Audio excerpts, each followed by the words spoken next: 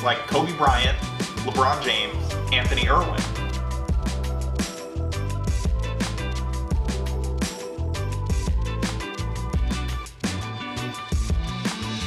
Like this guy here. His name is Fagan.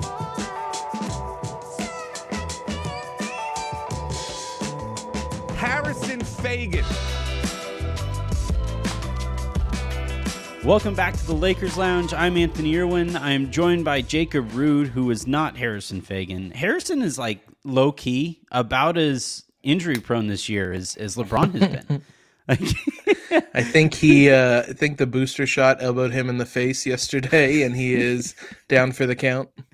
I think it's like calling it the booster shot, for given how I've seen everybody feel afterward, is kind of like calling your funny bone the funny bone. Like, it's just, yes, it's technically, it's boosting the immunity that's coursing inside you now, but also you don't feel boosted. Like you feel pretty crappy. I got mine on Friday, and I was fine, but maybe I'm just built different. The worst thing that we do know I felt Harrison is built different in the wrong direction. Like the worst I felt on Friday was watching the second half of that Lakers Celtics game. So maybe it was part booster shot, part that was an awful game to watch. Harrison is built like he was put together at IKEA. Like he's just yeah, I've had many an IKEA. I had an IKEA dresser that just fell apart on me. It was leaning sideways. Like, yeah, that's a great description of Harrison. Harrison is part of the groin line at IKEA. All right.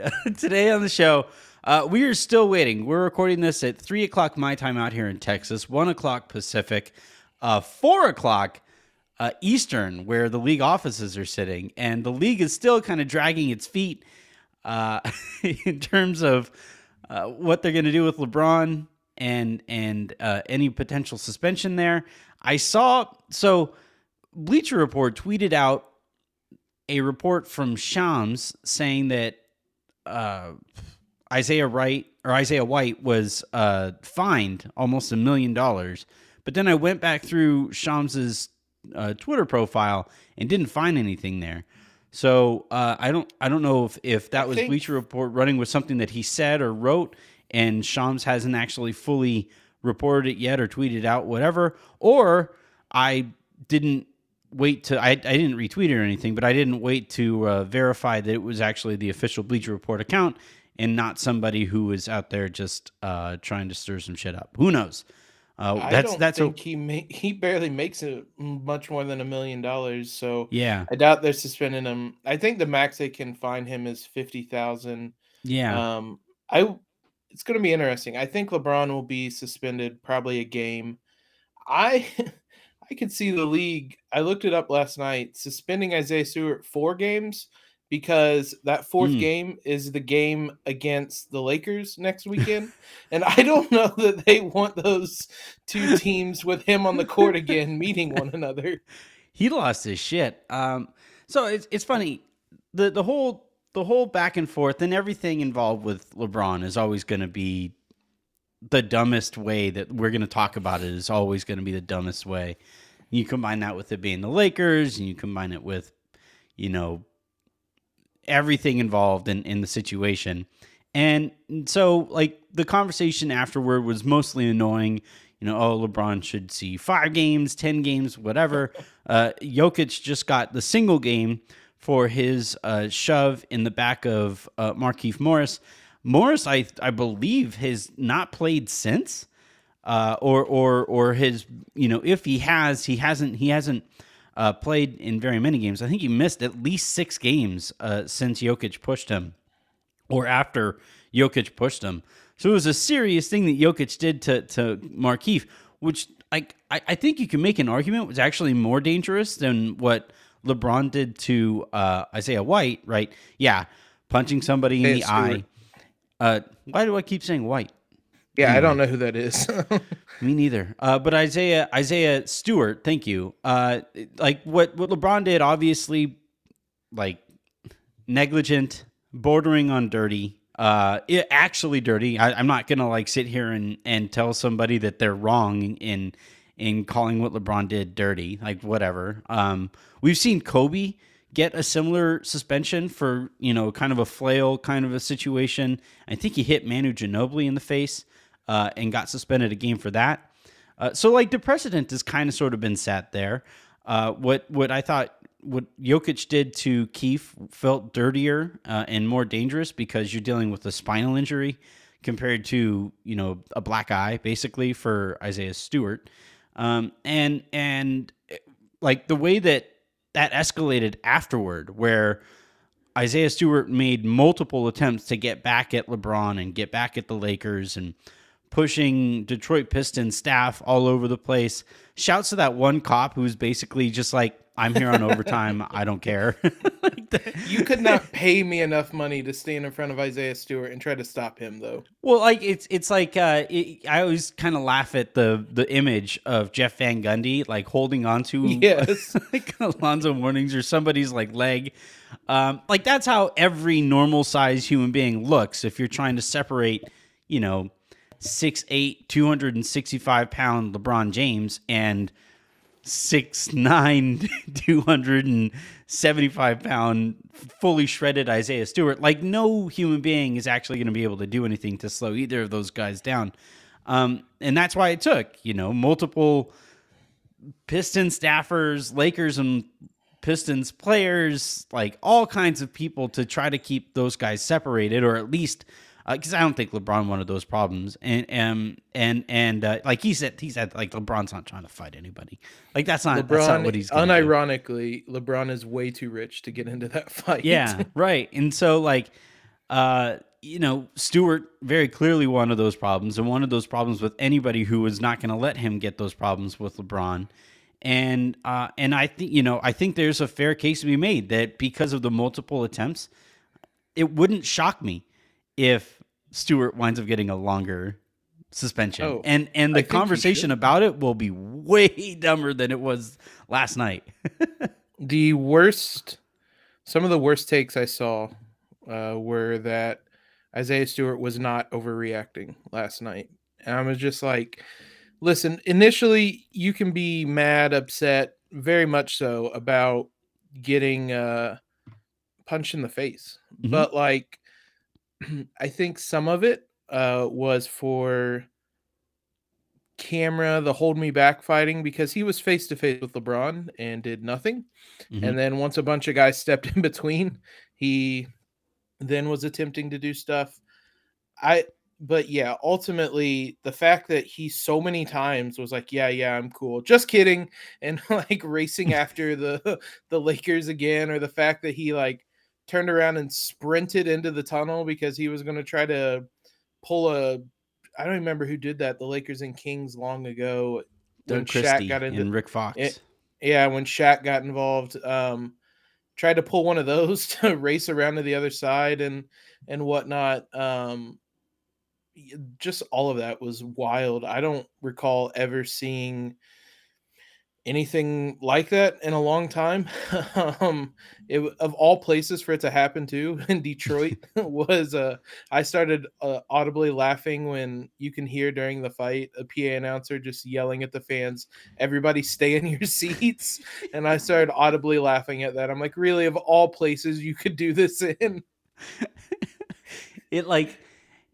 I just wish it was still the Palace, because it's not. It's like the Little Caesars Arena now, which like the malice at the Little Caesars doesn't quite have the same. Doesn't roll off the tongue quite. Yeah, usually the malice at the Little Caesars means like it's what happens to your body after you eat Little Caesars pizza. Correct. Like that's. I lived off Little Caesars pizza in college. Hey man, me too. Yeah. It was the malice of Little Caesars afterwards. Yeah. Little Caesars, come here and get leftover pizza. Like that's $5. I'll take it. But yeah, I think for where they're at and stuff, like, we're still awaiting word, and maybe over the course of the time that we're recording this, right, we're getting pretty close to after league office hours in the next like 45 minutes or so. So we'll see, how this all plays out. I think the funniest way for this all to play out is for the league to, really take their time and look at it with great scrutiny before they make any decision here on LeBron's suspension, and let that decision fall on the other side of the game that the Lakers are playing on national TV against the New York Knicks. I think that would objectively be the funniest thing to have happen here.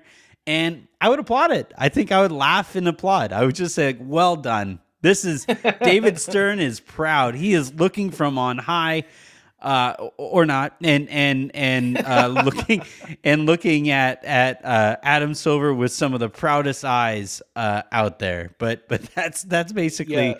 We'll see how this all plays out. But what Jacob and I are going to do is we're going to discuss, where the Lakers are at coming off of that game. How they would handle a suspension here with LeBron. At most, we're talking about a game, so I don't think it's a very big deal either way. But as of right now, how do you want to treat this? Do you want to treat this as if he's going? Do you think he gets suspended, or do you think we treat it as if he's available? I think he'll be suspended because it's Adam Silver in office and not David Stern. David Stern would just not give a damn, and he would wait until about 9:30, 10 o'clock tomorrow night and say, oh, LeBron's suspended for a game. And then, oh, he's not playing against the Indiana Pacers. So, I think he's going to be suspended. It'll probably come out right around the time we're done recording this or so. But, Yep. Yeah, I think he'll be suspended for the next game.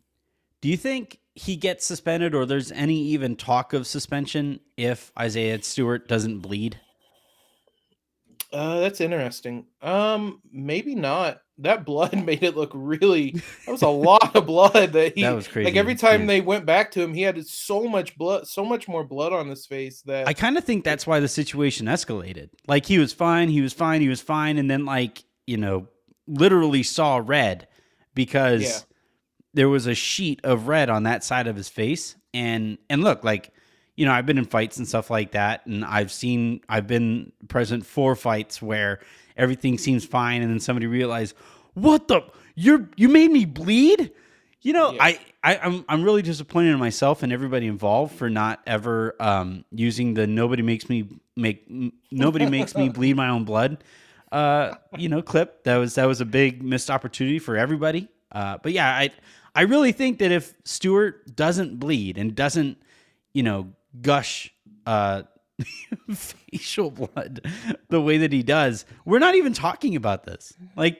Because I don't think A, he escalates things if he isn't bleeding, and B, I think they probably review it, and maybe LeBron gets ejected, but I think that'd be the end of it. I don't think he'd get suspended, just because it looks, everything about it is perception, which is funny because it's the same act.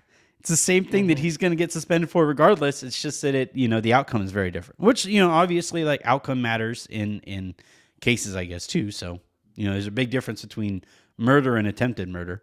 So the what a segue.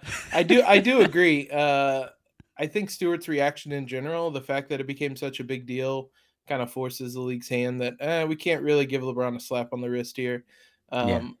It probably would have been notable regardless because it was only the second time LeBron had ever been ejected, which is a wild stat for as long as he's played. But I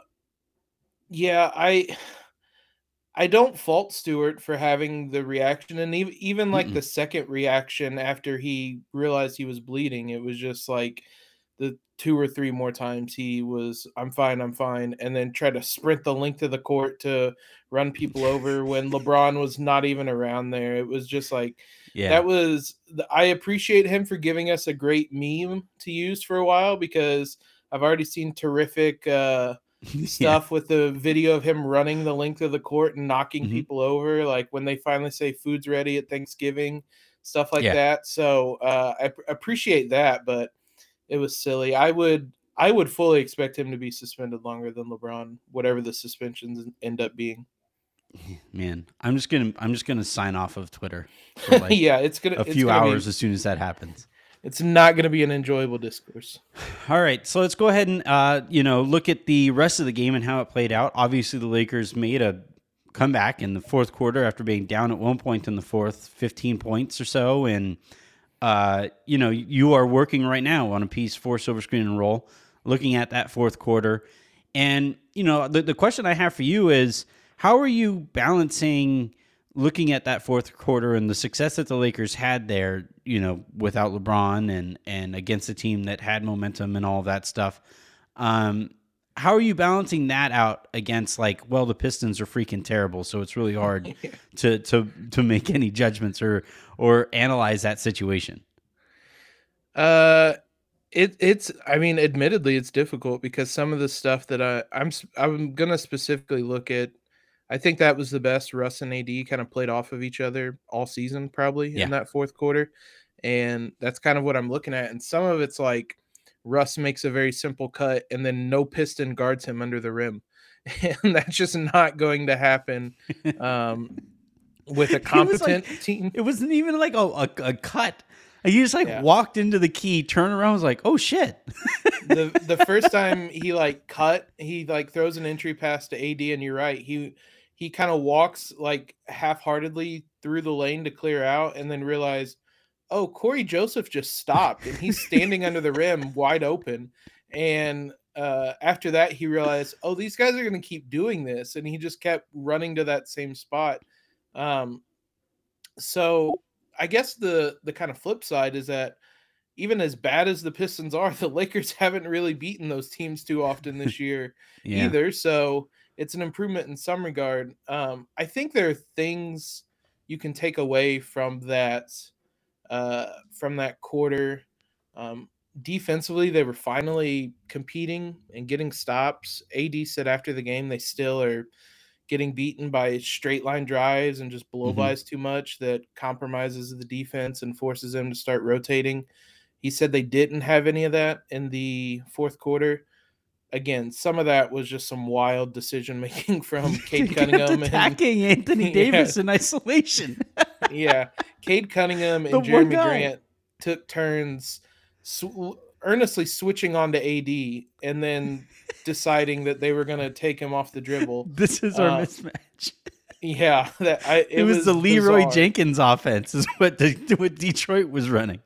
I tweeted, I don't know what the game plan was, but I tweeted after the fourth or fifth time AD kind of stopped them. I was like, the Pistons just spent the fourth quarter realizing firsthand that AD is an elite defender. Because it was inexplicable what they were doing, but they still, there were other plays earlier on in the quarter where the communication was there. The guys were attentive off the ball, which isn't always the case.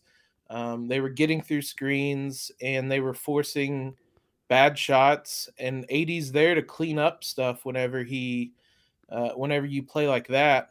And so there's kind of bits and moments. I think Christian and I talked about this in yesterday's show. I would imagine a lot of the film room of the fourth quarter of that game is going to be Frank Vogel saying, "I told you so" a lot. Because that's kind of what that fourth quarter ended up being, especially defensively, where it's like, I told you guys, if you would do this, you get stops and then you get out in transition.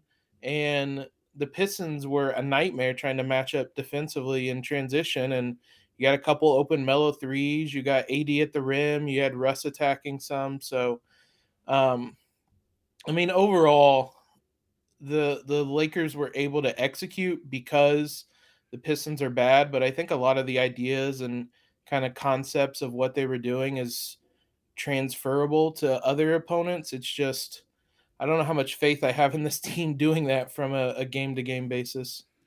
Yeah, I think, so I had a couple thoughts. I went back and I rewatched some of the LeBron minutes to see if what I saw, what it felt like the first time around, actually held true, because I thought it was a really weird vibe to LeBron. That you're coming off of a ass kicking at the hand of the Celtics, and it's only your second game back, so you don't really have fatigue as an excuse for not really trying very hard. So I wanted to see before I kind of said definitively I just don't think he cared about that game, that it was actually true, and yeah, I'm here to tell you guys that he didn't care about that game. Yep. But then the other thing too is, I wanted to also watch that fourth quarter, and this is going to sound, like, drugstore psychiatrist kind of talk, and this is going to sound like I'm calling Anthony Davis soft. I'm not. I think he's like, he has the more of a mentality of like the second best player on a team, and he kind of he can set a tone. There are nights where he will just come out and be a world beater from start to finish, and in those games you're like, holy crap, I more often, please do that, please.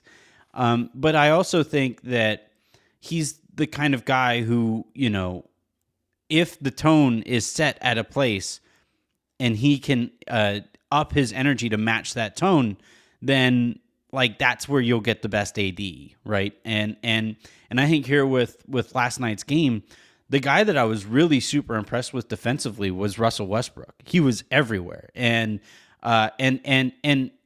like, he's always capable of being everywhere. Sometimes he's almost too capable of being everywhere because it can kind of backfire sometimes. I thought he was very good at being disciplined in terms of the times he would attack and kind of, play that libero kind of defense, that just that wild man Tasmanian devil in the middle type of defense.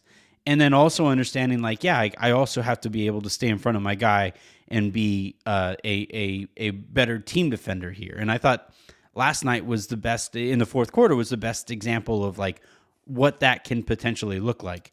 And I thought, watching that, once AD saw that another player of his ilk was that kind of committed to the defense, I thought it really kind of acted like a multiplier effect on AD, where it was like, oh, you're here too? Oh, fuck yeah, let's go, and that's where, and I thought, his approach defensively and his execution defensively really stepped up a notch. And like, again, the disclaimer here that we always have to use is it's the Detroit Pistons, and it's Cade Cunningham in his rookie season. It's Jarian, or is it Jeremy? Yeah. Jeremy. One of the Grant brothers. And like, if you're hoping that it's sustainable, I think it's not sustainable that a team is going to be dumb enough to continually try to attack Anthony Davis in isolation. That's probably not going to happen again, especially with the good teams. But can Russ play with that level of energy and discipline on defense? I think so. And can AD up his discipline and that kind of energy level and then also attack on the other end of the court? I think so. Can he handle, can the Lakers continue to, like, every time they cut off of an Anthony Davis post-up, something good happens. It's just a matter of like, hey, somebody has to freaking cut here because he's getting double-teamed, and they're leaving the lane wide open for somebody to cut.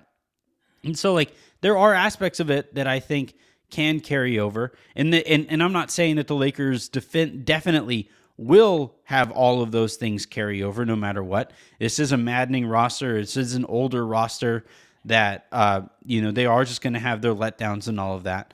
But I do think, and I'm really curious to see how your piece comes out, that in terms of the things that made them successful in the fourth, I think some of that is very much repeatable. The question though, and like, the comments after the game last night was like, oh, this could definitely be like a turning point in the season. This can, this feels like a reset and all these things.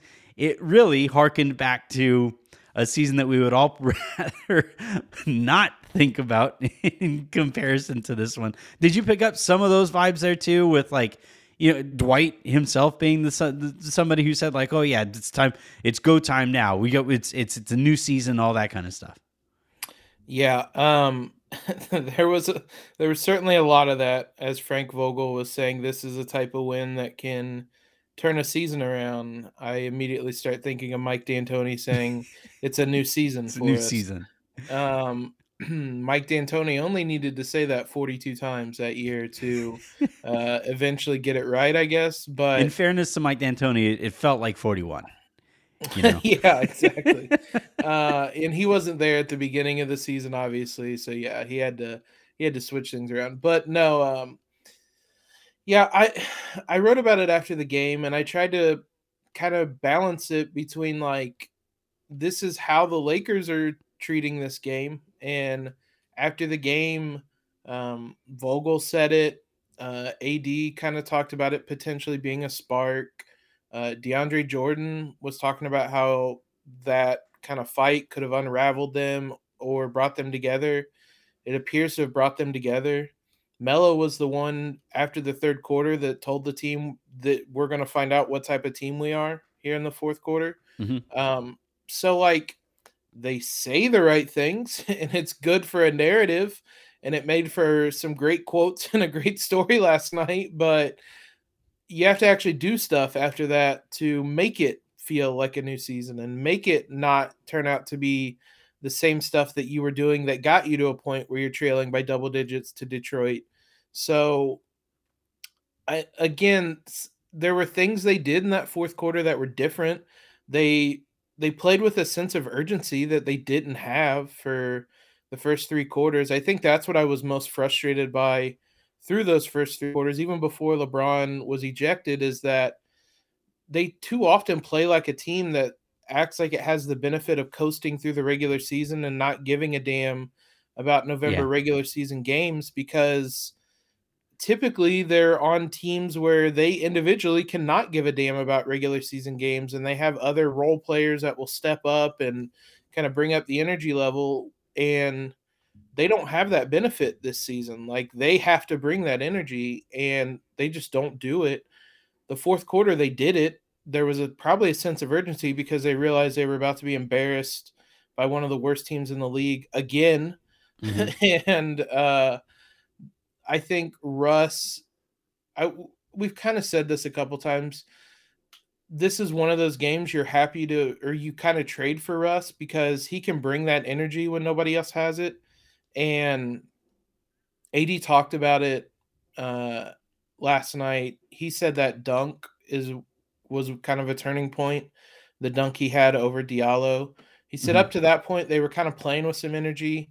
Russ had gotten things going a little bit, and then they had that dunk, and you could just sense it and feel it. That after that, it felt like the tide had turned. The Lakers had way more energy. They were Mhm. flying around on both ends of the court, and I do think that was a turning point. But again, like, you got yourself into a position where you needed to make a wild comeback in the fourth quarter against a team that's going to be fighting for the number one pick this year. So I just don't know what to make of. I really don't have a read at all on this team this season. So they can say that it's a turning point.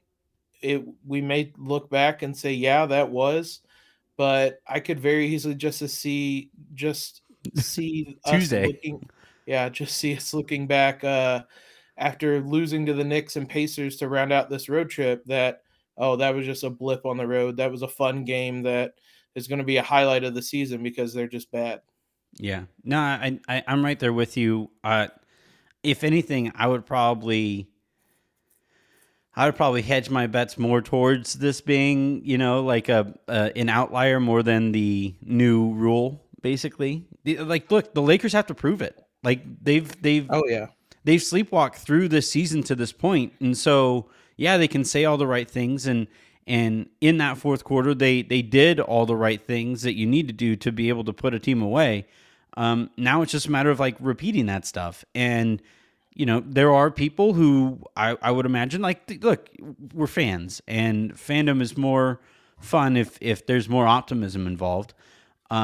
So there are, like, to those who were saying, oh yeah, definitely that's going to turn the season around. I'm not here to tell you like, oh, you sound like an idiot. I will also say though that, like, hey, I personally am going to be more cautiously optimistic than outright optimistic about this, because that's the spot that the Lakers have basically put us in. Like, we are sitting here in a place where I don't want to stick my neck out for these guys, because as soon as I walk out onto that limb, something is going to break, and I don't know that the Lakers have been productive enough, consistently enough, to make me say like, okay, well, even if this doesn't break right, they might, there's a lesson here that they can take with them for the rest of the season. I don't know. Hopefully, we'll see. They're talented enough, and they have been around enough to know like what you have to do in the regular season to win games. Like, it's not a dumb team. It's just kind of a lazy one. Oh yeah. And I would say the pretty easy first pushback I would have against that being a turning point is that the fourth quarter came without LeBron. Like Yeah. they they still don't seem, and I don't blame them because they haven't had to do it a lot, but like Russ, AD, and LeBron seem to not still have things figured out really. Hmm. And it would also make sense that Russ and AD are getting things figured out because they played a lot more minutes together. Hmm. Um, but you can look at that first half and you can see that there's still issues offensively with Russ and LeBron's fit together. I thought I liked the rotations Frank Vogel used in that first half because he didn't really get to do it in the second half. Where it felt like he staggered Russ and LeBron a lot more, bring THT off the bench really early in that first quarter to make sure Russ was out there pretty much the whole second. I think that's kind of one of the ways you're going to have to treat these two and stagger their minutes a bunch. But Hmm. I mean, ultimately, this team can do everything it did in the fourth quarter. There's going to be minutes where Russ and AD are out there, but the majority of the minutes that matter, it's going to be Russ, LeBron, and AD. And they still haven't really shown anything close to what they did in that fourth quarter in games this season so far. So that would be my kind of first immediate pushback is they still need to do this with LeBron because it hasn't looked anywhere near as smooth as it did with Russ and AD last night as it did when you include LeBron. Yeah. Stat of the day today is a fun one. So our friend over at Golden State of Mind, Brady Klopfer, is keeping track of the various stats, the most popular counting stats: points, rebounds, assists, steals, blocks, offensive rebounds, free throws attempted, and he's figuring out who's going to go the longest into the season with some of these stats. Um, there is a Laker on this list. Have you seen this list yet, Jacob? I have not. All right. So if you had to guess that there is a Laker who has played this entire season and either doesn't have a point, doesn't have a rebound, doesn't have an assist, a steal, a block, an offensive rebound, or a free throw attempted, who would you guess would be on that list? Who? I would say it's gonna be like a role player. I think maybe like Avery Bradley free throw attempted or something. It is. Avery Bradley Really? has played 383 minutes so far this season and not attempted a free throw. That is staggering. I only said that because I'm looking at an alphabetical list of the roster. I'm like, Avery Bradley hasn't really done a lot, so we'll go with him. He's an interesting one. The NBA has like matchup data typically the day after the game where you can look back who defended who most often. If you go back and look at that Boston game, Hmm. literally everybody cooked Avery Bradley that he defended Yeah. in that game. I still have mixed feelings about whether he should be even in the rotation, let alone in the starting lineup, but nobody else is really playing well right now. Malik Monk is so hot and cold that it's night to night whether you can really trust him. Kent Bazemore has fallen off the face of the earth. Hmm. Wayne Ellington can't defend. So right now, that's your shooting guard rotation. Austin Reeves is going to get a crap load of minutes whenever he gets back. Yeah. I'm of the opinion because Bradley's defense is overrated and he doesn't give you anything offensively that like you should get somebody on there who can actually give you something on one side of the court. So I'm more of like I would probably start Ellington myself. Yeah. His production is a little bit more predictable and like he does something. Like even if he isn't doing anything, he does something just by being on the court. Defenses have to care about where he's at. And you know the whole point of putting these lineups together is to make your stars the best versions of yourself that you can, and I just don't think Bradley helps either. He doesn't help Russ. He doesn't help Anthony Davis. He doesn't help LeBron on either side of the court right now. So, like it reminds me. I remember back when I was in high school and we would you obviously you don't have access to the best coaches in public school, high school basketball, and we had these coaches who, they read all their coaching books and they try to, you know, uh, impersonate basically like the good coaches that they see on TV and without actually knowing what makes those coaches good. So every coach loves defense, loves effort, loves diving on the floor, taking charges, those kinds of players. And, doesn't necessarily care as much about like offense and being able to like run an offense and space the floor, things that are really important. And every single year we have these guys who like could barely dribble with their left hand and can barely throw a bounce pass into the post or anything like that. But they tried. They sure tried on defense. And it didn't matter that they were actually good on defense. It was just like they looked like they tried on defense. And it's just like it's the Avery Bradley defense. He's just Yep. he looks like he cares and he looks like he's trying. But the more you watch him on an individual basis, like in those team defensive settings, the more you see like the dude sucks defensively. He just Yeah. looks like he cares. So I'd rather have somebody who like, may not look like he cares as much about defense, but isn't as bad. Because the other thing too with Avery Bradley is that because he looks like he cares, he always gets the toughest assignment. Whereas like if you have Wayne Ellington out there and you put him on the toughest assignment out there on the perimeter, like that would be stupid. You would not want to do that. And I just don't think that Avery Bradley is that much better, so much better defensively than Wayne Ellington that like you can just stick him on the other team's best player and say, all right, bud, have fun. And so the Lakers wind up playing smarter defense as a result of Bradley not being on the court too, because he's always asked to do the toughest thing out there. So I just think, get somebody out there who you don't have those kinds of expectations for, who you can play a more conservative approach defensively with somebody like Ellington out there, and then have somebody who can actually space the floor on the other side of the court. But they won, so Frank Vogel's going to stick with the two big lineup and Avery Bradley, and I'm going to lose my freaking mind. Yeah, if he comes back, Kendrick Nunn I think is perfect for that starting shooting guard spot, but them being so hush hush about it has me concerned. But on Avery Bradley, yeah, that is very much what he does. What you were saying, he will turn his guy a couple times in the backcourt and get the ball out of his hands, and then he doesn't really do anything impactful after that. Like at his peak in Boston, he was a really good defender, but he's lived off reputation for, since that first run with the Lakers, he was living off reputation. So 3, 4, 5 years now, he's just kind of lived off that reputation. Yeah. Maybe even longer, to be honest. Yeah. If you look at the on-off numbers for the Lakers this season, I hadn't looked at them in a while.